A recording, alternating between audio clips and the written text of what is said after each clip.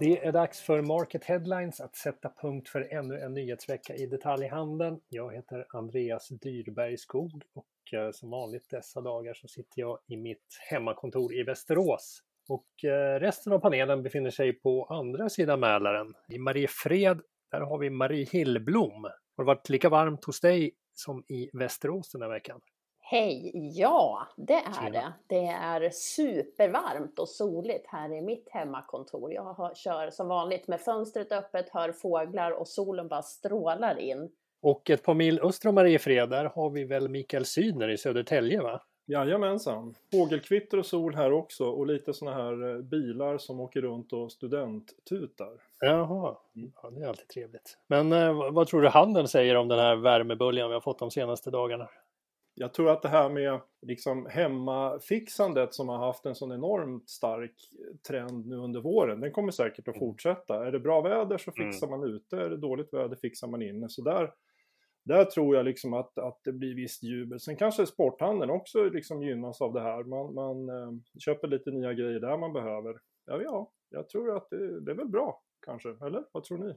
Jag tror att det är bra. Jag snackade ju med Karin Johansson, vd för Svensk Handel här i veckan, som ju säger det att en sommar med växlande väder är det som vi behöver och som förhoppningsvis ska få konsumenterna att ännu mera komma tillbaka till butikerna. Och jag tänker precis som du Sydner, du säger att det är studenttutanden i Södertälje. Här i Mariefred så slutar barnen skolan idag och sommarlov på hemmaplan. Ja, det lär väl innebära att ganska många föräldrar behöver investera i en del grejer till sommarlovslediga kids.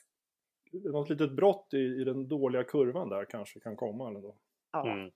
Ska vi gå in på veckans topplista, de mest klickade nyheterna på market.se. Hetast den här veckan är en story som startade redan i fredags förra veckan när vi fick uppgifter om att Warner planerade att stänga butiker i Sverige. Sen i måndags var det så bekräftade Warner att de inlett förhandlingar om att säga upp personal och stänga butiker.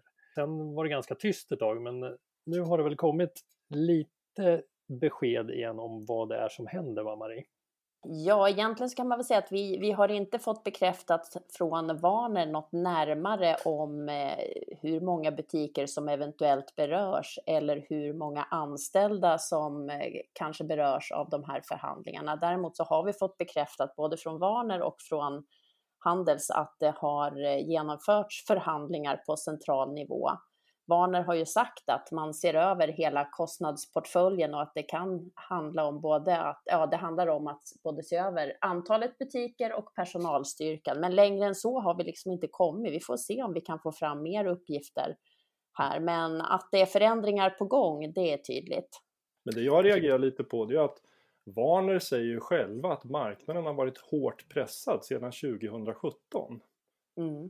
Det där tror jag, det beror väl på vem man frågar. Frågar du Boozt och Zalando så skulle nog de säga någonting helt annat. Så att jag menar det där alltså, det är så lätt att liksom peka finger på marknaden hela tiden och istället för att liksom, men vi kanske behöver utveckla oss själva också. Jo, man har ju sett deras affär har ju varit pressad de senaste åren. I stort sett alla kedjor.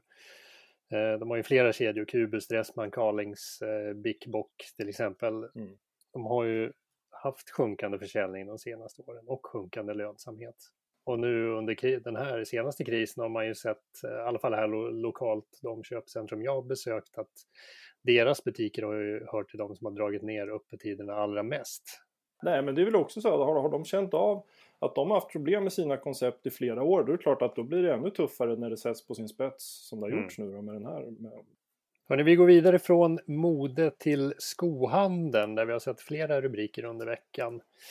Stilindex visade på ett försäljningstapp på knappt 50%. Det är tredje månaden i följd med riktigt dåliga siffror för branschen. Den artikeln hamnade högt på listan, men ännu högre så kom nedläggningen av den anrika butiken Skocentrum i Jönköping. Här är ett exempel där de lägger ner kontrollerat och trots det tuffa läget i branschen så har det varit ganska få konkurser. Marie, har du någon aning om varför det egentligen inte är fler som har gått under i skobranschen? Jag pratade med Mikael Sandström, ordförande för Svenskt Stilindex igår, och han säger ju det att för det första är det ganska stora kedjor som vi pratar om som kanske har lite bättre uthållighet. Det handlar också om små skobutiker som kanske har lite enklare att snabbt justera kostnadsbilden, permittera personal och ägaren börjar jobba mer själv och så vidare. Ofta ganska välskötta verksamheter, menar han. Peter Blomqvist som är vd för Skorätt säger ju det. Han var en av dem som undertecknade uppropet från en gemensam skobransch som kom precis i början av coronakrisen, och där ju de flaggade upp för att om 2 månader så kommer svensk skobransch att vara död om vi inte får ordentliga stödpaket och hjälp, därför att vi har inte en likviditet som klarar det här. Nu har det gått 3 månader och Peter Blomqvist konstaterar väl det att liksom, det har inte varit så många konkurser vi har klarat oss. Och varför då? Jo, han pekar ju mycket på det här behovet av att fordringsägare sitter stilla i båten, och han menar ju det att skohandlare har i många fall räddats just av det, att fordringsägarna accepterar att vänta på att få betalt. Men då gäller det tiden att för branschen att få fart på affärerna. Och då är frågan, när sker det? Nu hoppas ju branschen då på att det blir ett något mindre tapp under sommaren, men det är ingen som tror på en försäljningsökning. Så Mikael Sandström är ju övertygad om att till hösten så kommer det säkert en konkursvåg.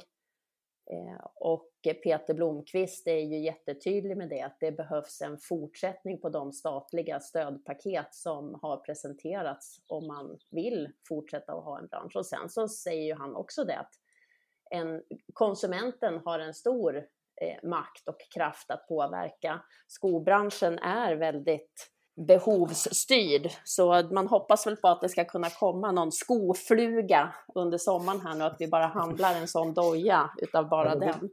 Det var länge sedan det fanns en sån fluga, pekar Mikael Sandström på, som moonboots och läderstövlar. Ja, exakt. Det där, jag såg det också, det tycker jag var rätt intressant. Han sa väl att det var liksom att branschen i många år har saknat en riktig storsäljare. Ja. Och sen kommer jag in på det här och resonerar om sneakers. Men då menar jag på att många köper sneakers i helt andra kanaler, inte i den traditionella skohandeln. Utan man går till sporthandeln och specialbutiker och så vidare.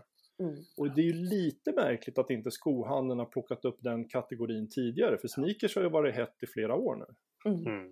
Hörrni, vi får kila vidare på listan och blicka framåt lite mot sommaren. Intersports vd Marcus Wiberg får ju en rea som blir brutalare än någonsin. Om ni kort vågar spå, hur tror ni att detaljhandelns sommar kommer att bli? Blir det solsken eller blir det mörka moln? Jag kan väl säga som jag sa inledningsvis då. Jag tror att de här branscherna som har gått bra nu kommer att fortsätta att gå bra. Inte minst det här med hemmafixandet. Om man börjar rota i ett hörn tror jag man fortsätter. Och är det bra väder så fixar man ut, och är det dåligt väder fixar man inne. De branscher som gått bra kommer säkert att fortsätta och kunna gå bra. Det vore ju kul om det på något vis blev en vädermix som lockade åtminstone lite mer folk till köpcentrumen igen också. Vi får hoppas att det blir en fin sommar med lagom bra väder för både semesterfirare och butiker. Vi tackar alla för att ni lyssnat och vi hörs snart igen. Tack och hej. Tack.